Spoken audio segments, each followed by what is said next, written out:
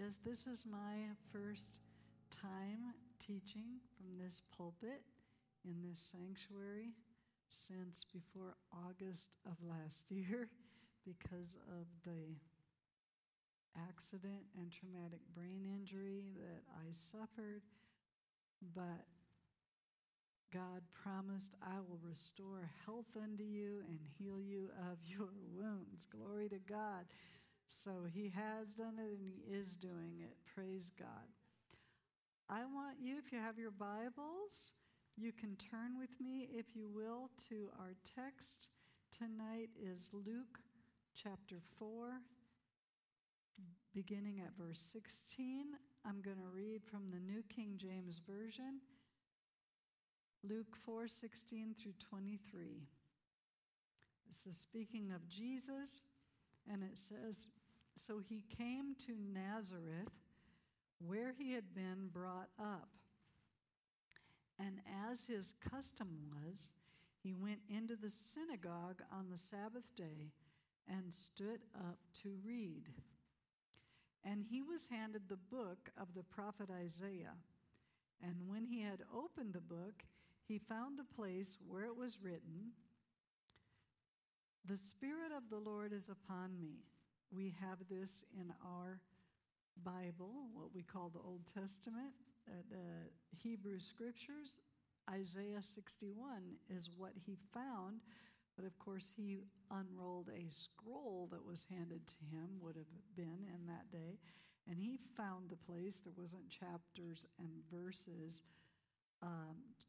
but he found the place in the book of the prophet Isaiah where it is written, verse 18 of Luke 4, Isaiah 61 and verse 1, "The Spirit of the Lord is upon me because he has anointed me to preach the gospel to the poor.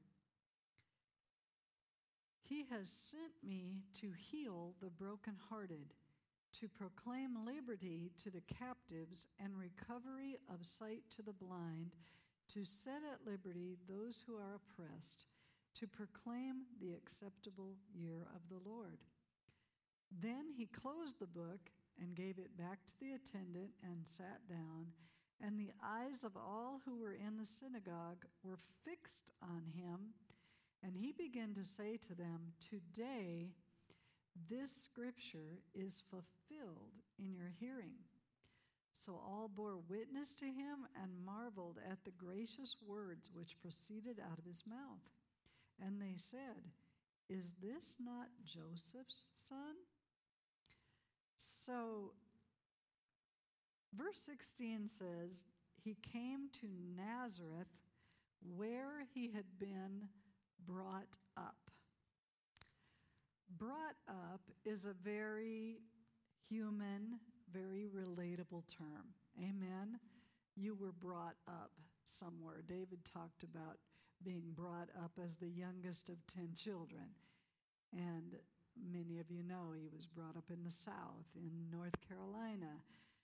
And his father died when he was a child, and they were poor. So this is how he was brought up. Jesus was brought up. This means he was reared or raised in a particular culture. And brought up means he was nurtured by someone. He was taught to behave in a particular way with particular beliefs. Brought up.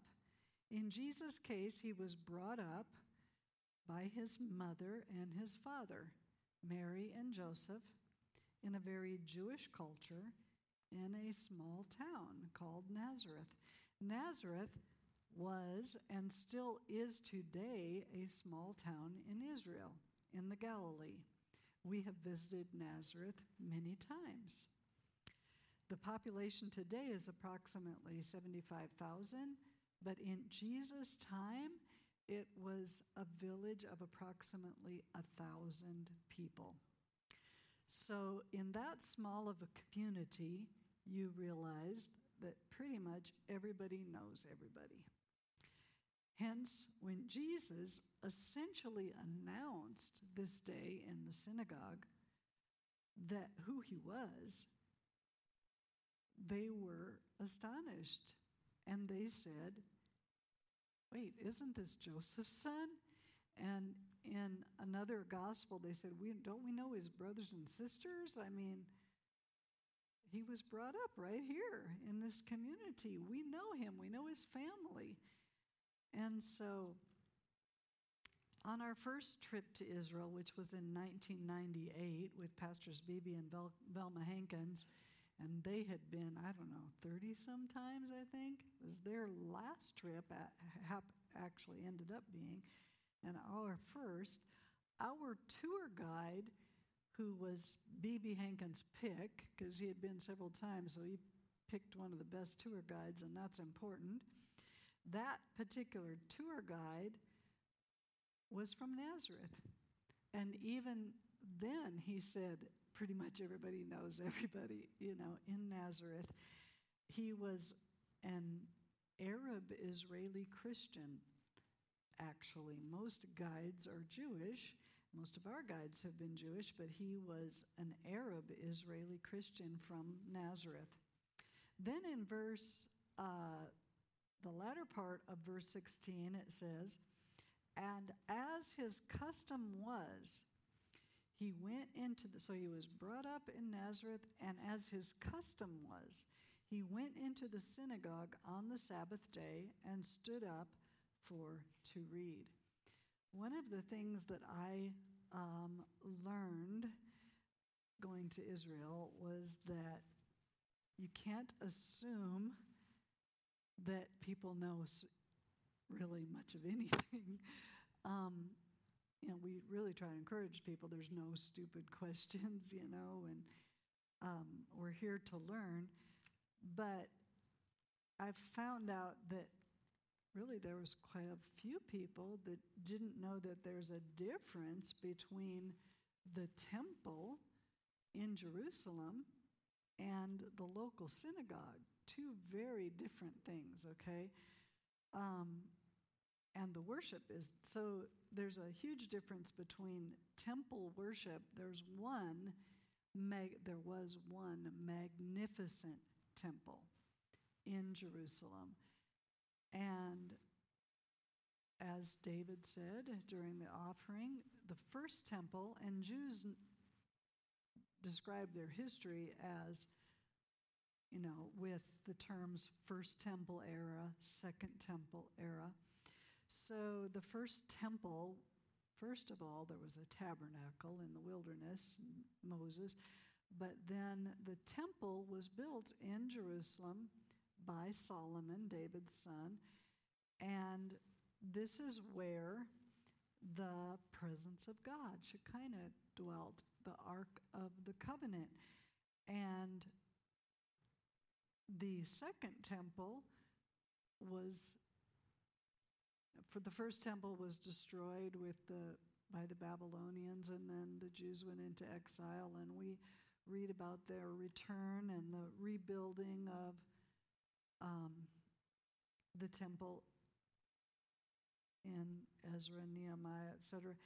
And then that second temple was renovated under Herod, just decades before Christ, and it was absolutely magnificent. It was really one of the wonders of the known world at the time, and Herod was known for his amazing architectural ability and design. And so, the disciples were talking to Jesus about how impressive the temple was.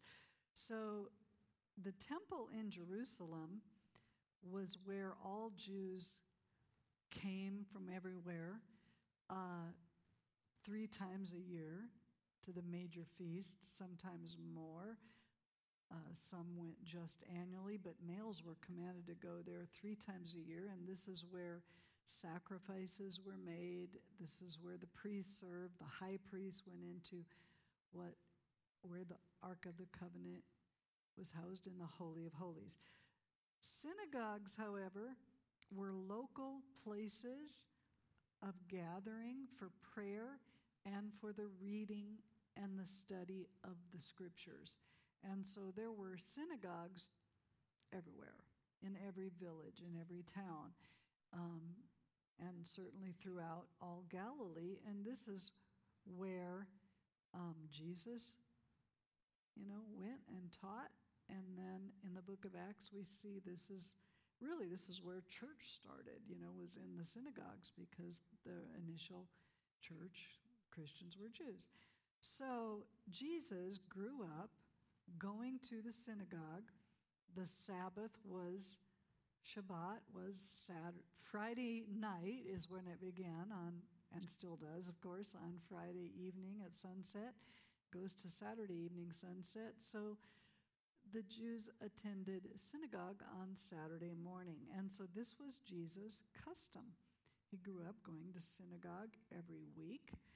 And it says he stood up to read. Now, in the synagogue, again, no priests, no sacrifices. This is where they read the scriptures, read prayers. And there were 7 males chosen to read the Torah, the law, each Sabbath. And the reading of the law, the Torah, was on a set schedule so that it could be read in a certain amount of time. It still is today. Jews all over the world read a certain segment of the scriptures every week. And so 7 men read from the law, and then 1 read from the prophets. And the custom was, when they read their portion of scripture, they would sit down and then expound upon what they read, give like a mini sermon or exhortation regarding what they had just read.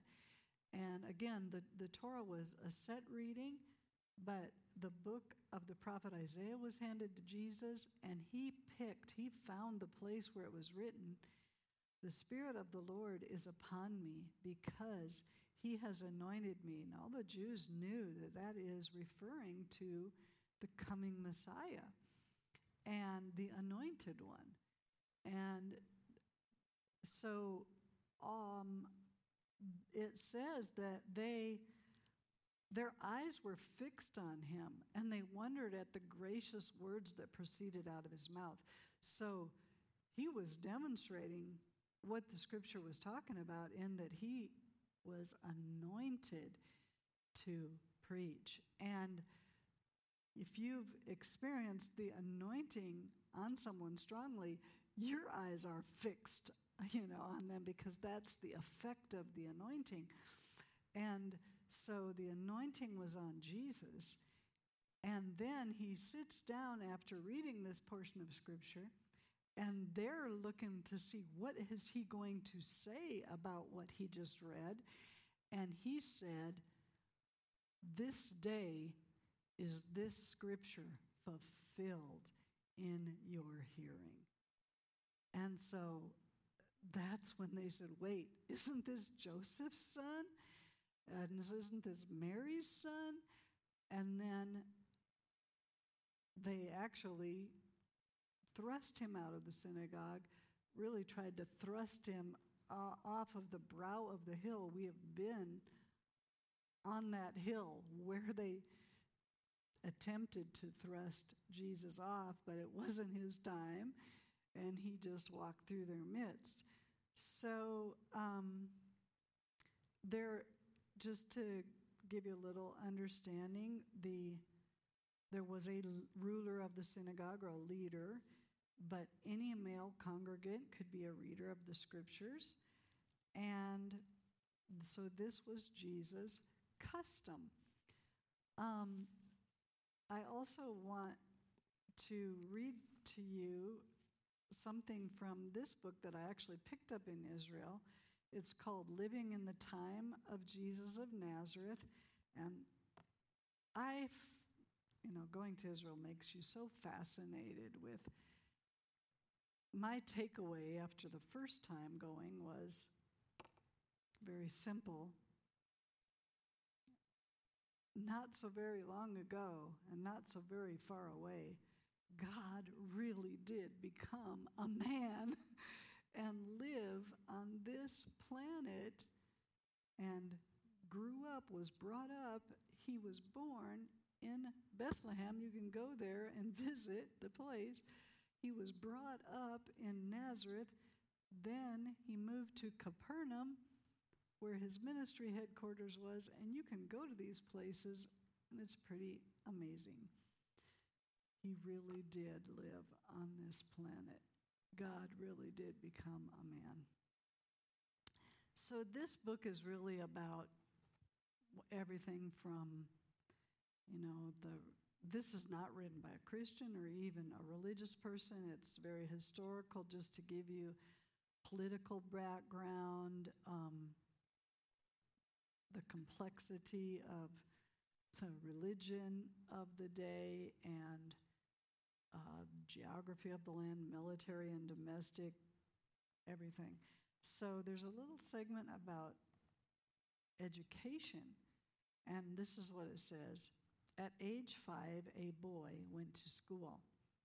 In the reign of Herod, the Pharisees had begun a program to educate every boy in the country. This was an entirely religious education. Boys were taught to read so they could learn the scriptures. Schools were run by local synagogues. General education finished at 13 when a boy reached puberty and legally became a man. By then, so by the time a boy was 13 years old, it says here, he was expected to know most, if not all, the scriptures by heart. And in talking with the guide, it was the Torah especially, which we call the Pentateuch, the first 5 books of the Bible, the books of Moses, Genesis, Exodus, Leviticus, Numbers, Deuteronomy. The boys had to memorize that. They knew that by heart. And then the prophets, they were expected to know most of that as well. So the scriptures, what we call the Old Testament, which I think is a misnomer to call the entire Hebrew scriptures, Jesus called them the scriptures. He called them the law and the prophets. And so this is what they are. And so boys by age 13 were expected to know most, if not all, the scriptures by heart.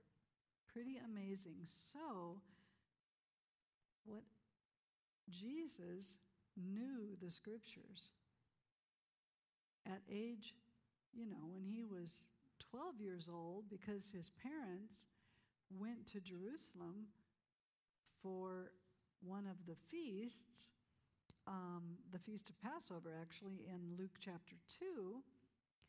They went every year to that feast. And by the way, Nazareth, I was just thinking, there's like 80 miles, and they didn't have airplanes or even cars at that time. So it was like a 4-day journey to go to Nazareth, from Nazareth to Jerusalem. And his parents went every year. And when he was 12 years old, they went up to Jerusalem, according to the custom of the feast. And you know this story, that the boy Jesus lingered behind, and Joseph and his mother didn't know it. And they thought he was in the company, and they went a whole day's journey, and they sought him among the relatives and acquaintances and couldn't find him. So they go back to Jerusalem seeking him, and they're very troubled, very upset. And he was in the temple listening, asking questions, and they said to him, his mother said to him, "Son, why have you done this to us? Your father and I have sought you anxiously." If you've ever misplaced, lost a child, you know, we went with Tony and Shirley one time to Disneyland, and one of their boys got lost, and we were pretty anxious looking for him, right? So you can imagine. And when they found him, Jesus said, "Why were you seeking me? Didn't you know that I must be about my Father's business?" They didn't understand that statement. One of our Jewish guides said probably the reason why he was lost is because 13 is the age when they become an adult, hence the bar mitzvah. But the Feast of Passover was just before his 13th birthday, as he was 12. But they probably had a discrepancy or a dispute or an argument between Mary and Joseph about whether he was an adult or not. So if he was a child, he would be with Mary. If he was an adult, he'd be with the men in this caravan that traveled to Jerusalem. So Mary thought he was with Joseph and the men, and Joseph thought he was with Mary, and hence they went a whole day and didn't realize he was back at the temple in Jerusalem. So my point, right, first point here, is that Jesus was fully human, right? We know he was God, but he 100%, but he was also 100% man. And he did not even perform any miracles until the Spirit of God came on him at his baptism. And then his first miracle was at Cana when he turned water into wine. We sang about that tonight. That was the beginning of miracles. And so we know from Acts 10:38 in the preaching about Jesus and his life that Jesus of Nazareth, that was actually that term is used, that title is used 19 times in the New Testament, the Gospels, and the book of Acts. Jesus of Nazareth, Jesus of Nazareth. And in Acts it says, Acts 10:38, how God anointed Jesus of Nazareth with the Holy Ghost and power, who went about doing good and healing all who are oppressed of the devil, for God was with him. So how did Jesus perform miracles? By the power and the anointing of the Holy Spirit. The same way that signs and wonders and miracles and healings are done today, by the power and the anointing of the Holy Spirit upon the body of Christ that's on the earth today. Jesus said, "As the Father has sent me into the world, so send I you." How was Jesus sent? He was sent in the power of the Holy Spirit. So Jesus was fully human, and God anointed him with the Holy Spirit. Now, one difference is that the scriptures say that the Holy Spirit was given to Jesus without measure. He had unmeasurable power and anointing on him. With us, the body of Christ, we are graced. The Holy Spirit is distributed, divided severally as he wills among us. But Jesus said, "The works that I do shall you do also, and greater works than these shall you do, because I go to the Father." And when he went to the Father, he sent the Holy Spirit. And so Jesus did not perform miracles as deity, as God. He was and is the Son of God, but he did not live as God. He was tempted in all points, like as we are, yet without sin. He wouldn't be a valid temptation if he wasn't human. I mean, he could have just, squashed the devil. Wouldn't even be a temptation. right, for God.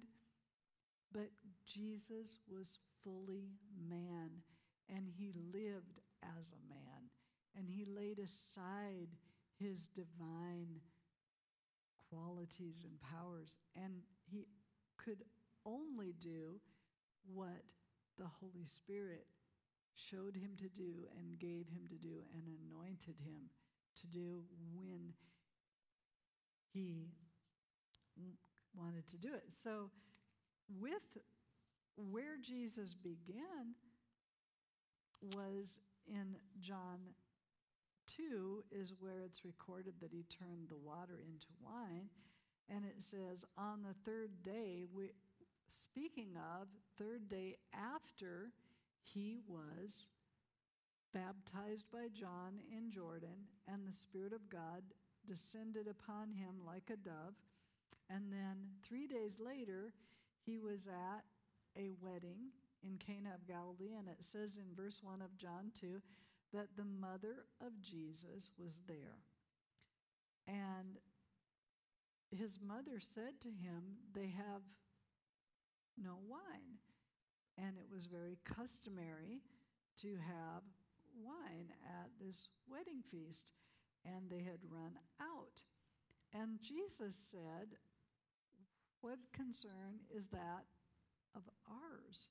Then he said, my hour has not yet come.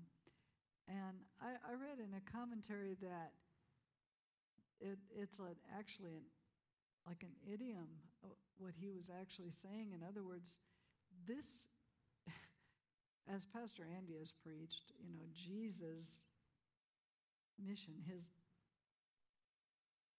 death, burial, and resurrection, this changes everything, right? Well, Jesus was like a natural boy. He grew up in a little village. It was just, everything was natural and human about him.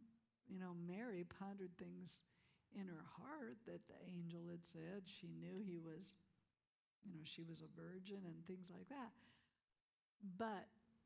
And they knew from the scriptures, here was my point about Jesus, is that he learned who he was and his mission from studying the scriptures.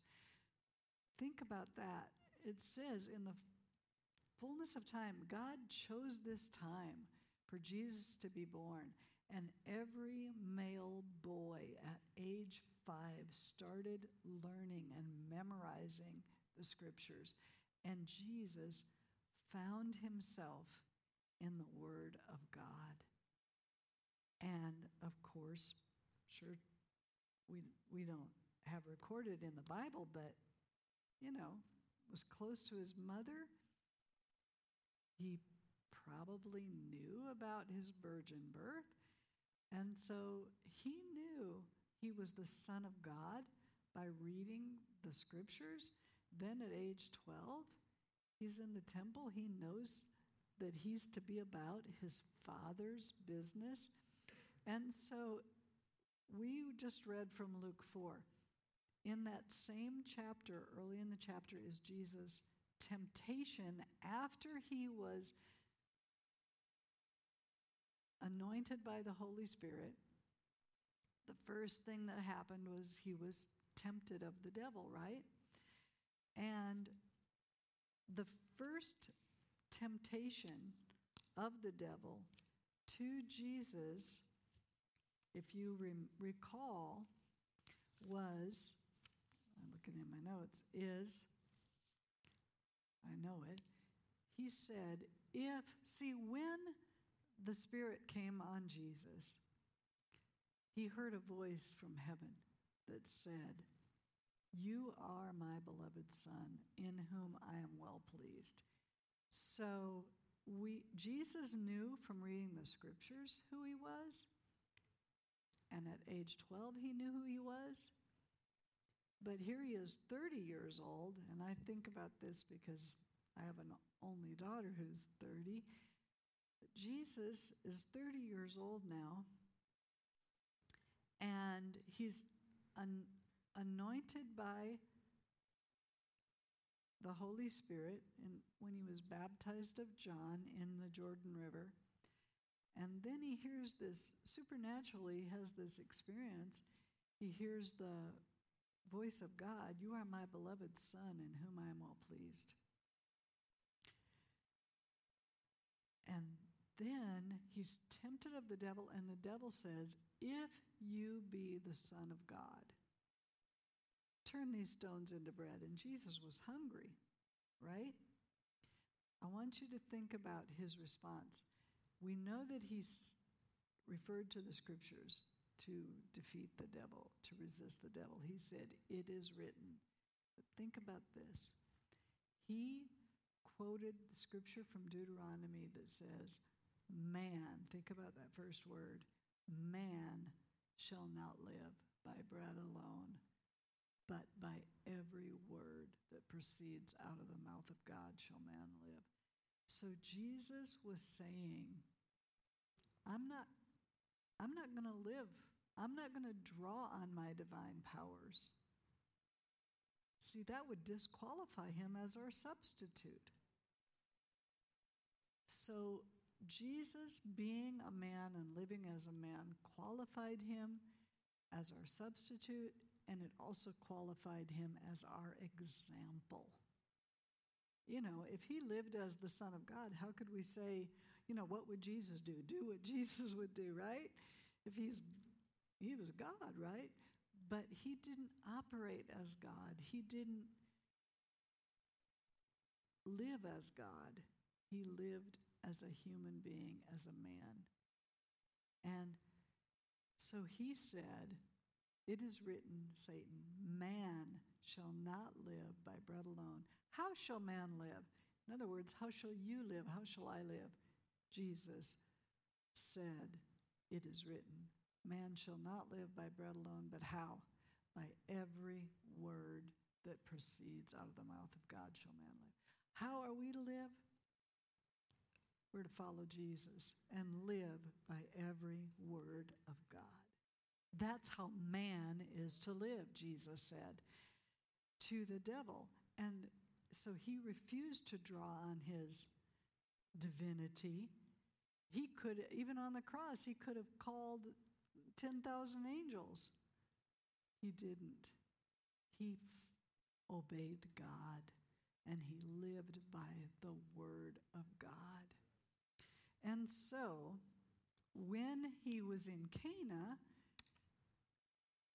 what I was going to say about that is he knew this is going to change everything. That's why I was thinking of Pastor Andy's sermon. What Jesus did changed everything, but he knew that once I start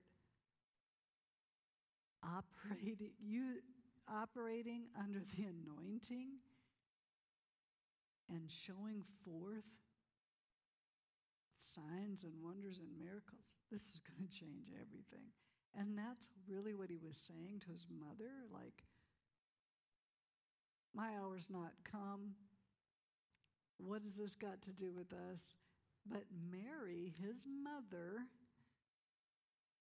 she said she knew it was his time. He had just gotten baptized and the Spirit of God came on him. And so she is the one that recognized and pushed him, so to speak, into it. And she said to the fellas there, "Whatever he says to you, do it." So Jesus told him to get the water pots, fill them with water, and he turned water into wine. Praise God. And this beginning of miracles did Jesus and showed forth the glory.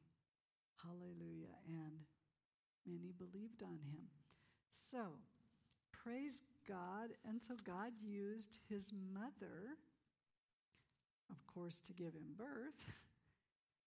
And it says that when he returned from Jerusalem at age 12, it says he was subject to Mary and Joseph. He was subject to them, and he grew in wisdom and in stature and favor with God and man. And so he was subject to Mary. Then he was subject to her at 30 years old at Cana when she knew it was his time, and God, used her there. And so Jesus, because he was fully human and lived as a man, he not only qualified as our substitute, which was extremely important, of course, but he was our example in every way. And because my time is running out, he was our example in how he honored his mother. Okay? So Jesus of Nazareth honored his mother, and so I'm going to have to skip a whole bunch, but listen, so much so that when Jesus was on the cross, again, Jesus is our example on how to live because of the fact that he was fully human. He qualified as our example on how to live. But even during Jesus' darkest hour on this earth, after being betrayed, judged as a criminal, scourged, carried his cross to Golgotha, was hung on the cross, and was in horrific physical pain. Hanging on the cross, it says in John 19:25, now there stood by the cross of Jesus his mother. I want you to think about, imagine the emotional pain that Mary must have been suffering to see her son suffer the way that he did.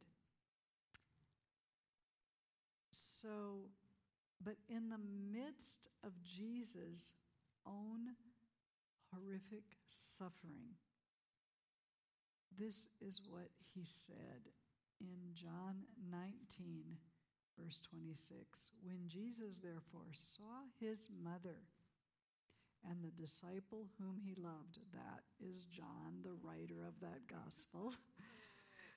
And John writes, when Jesus therefore saw his mother and the disciple whom he loved standing by, he said to his mother, think about this, Jesus is on the cross, suffering, back bleeding, crown of thorns on his head. He'd been betrayed. He'd been judged as a criminal. He is suffering unimaginable pain. And yet, he sees his mother and reaches out in consideration, care, and honor of his mother while he's on the cross. And he says, woman, behold your son. Speaking of John, he gives his mother to John. Think about that. And she was suffering pain as a mother seeing her son go through this, and Jesus cared about her and wanted to make sure that she was taken care of after his death and departure. And so he said to her, woman, behold your son. And then he said to the disciple whom he loved, aka John, he said, behold your mother. And then it says, and from that hour, that disciple, John, took her to his own home. And so Jesus was our example in many ways, in that he lived by every word of God. He was anointed by the Holy Spirit. Jesus sent the Holy Spirit to us. Hallelujah, the comforter, the strengthener, the standby. And we now can and should acknowledge and confess, and I want us to tonight, the Spirit of the Lord is now upon us. Amen. Because now, this is another point I really wanted to make tonight. Because He has anointed me, this is the purpose of the anointing, the Spirit of the Lord being upon Jesus and now upon us, is the same. The Spirit of the Lord is upon me. We can say the Spirit of the Lord is upon us because He has anointed us to preach the gospel to the poor. Amen. And that's most of the world, by the way. But here's a point I don't want you to miss. In that passage, the text that we read, I have thought of it many times of, preach, preach, proclaim, proclaim. That's said 4 times, really 3 times. One of it is implied because it says, preach deliverance to the captive and recovering of sight to the blind. So preach, recovering of sight is implied there.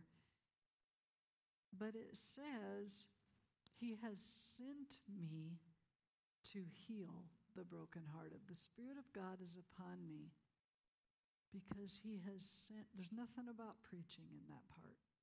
I want you to think about that. This stood out to me here recently because I'm thinking, and I'm recommitting to the Lord during this time that I've been in recovering. I'm recommitting, right, to the Lord, to the ministry. And I'm thinking about Luke 4.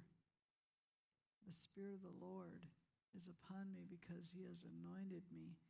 And I'm thinking, I don't want to ever forget about the brokenhearted. I don't ever want, this was the second thing that Jesus said, right? The gospel to the poor. He has sent me to heal the brokenhearted. God cares about the brokenhearted. Psalm 34 says He is near those who are brokenhearted and crushed, right? So I'm thinking, when I get up to minister, I not only want to preach the gospel, but I want to be considerate of those who are brokenhearted, right? But here's what Holy Spirit pointed out to me. It doesn't say preach. It says sent. Sent to heal the brokenhearted. And then the example He gave me of Jesus being sent to heal the brokenhearted, one example is when He said, I must needs go through Samaria, And He ended up speaking to that woman at the well who had been married and divorced 4 times and then was living with a man, right? I'll tell you, if you've had 1 divorce, that's enough to be brokenhearted. This woman was definitely brokenhearted. She'd been married and divorced 4 times. Jesus was sent to her. He was sent to her. And so the Holy Spirit really almost had to correct me in that I'm thinking this passage, I'm thinking the anointing is to preach and teach, and that's a big part of what Jesus did. We know that. But we are also sent to heal the brokenhearted and to set at liberty those who are oppressed. The Amplified says, those who are downtrodden, bruised, crushed, broken down by calamity. And when it comes to healing the brokenhearted or setting at liberty those who are bruised or oppressed, preach or proclaim is not in that part. This can happen from a hug, from being a good listener, by simply showing up the Lord can use. And then what the Lord ministered to me and showed me was that there are those, because the anointing is for the whole body of Christ now. And some are called to preach in a pulpit type ministry or fivefold ministry. But God showed me and pointed out to me members of the body of Christ who are not specifically called to a pulpit ministry, but are anointed and called and sent to heal the brokenhearted that are not, doesn't happen from the pulpit. They're in every area or every arena of life, you can be sent to heal the brokenhearted.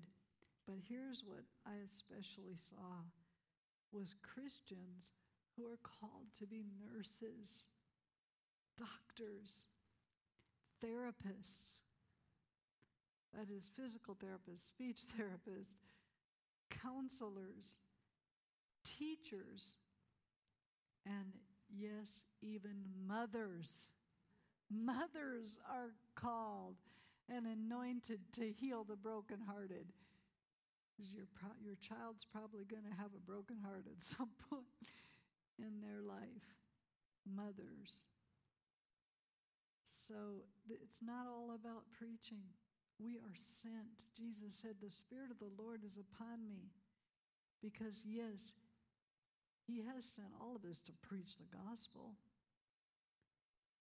Then He said, He has sent me to heal the brokenhearted. And then I thought about, Jesus in Matthew 25 when it talks about His return and the sheep and the goats, and I got to quit. But, He said to those on one side,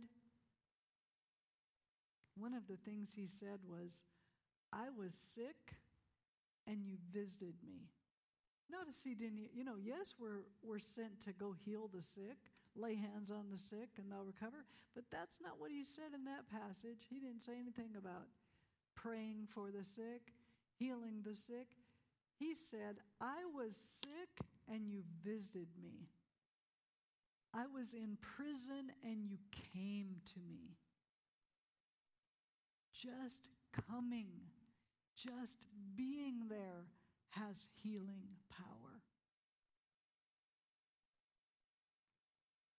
Be led of the Holy Spirit, nurses, doctors, teachers, mothers, counselors. You are sent to heal the brokenhearted.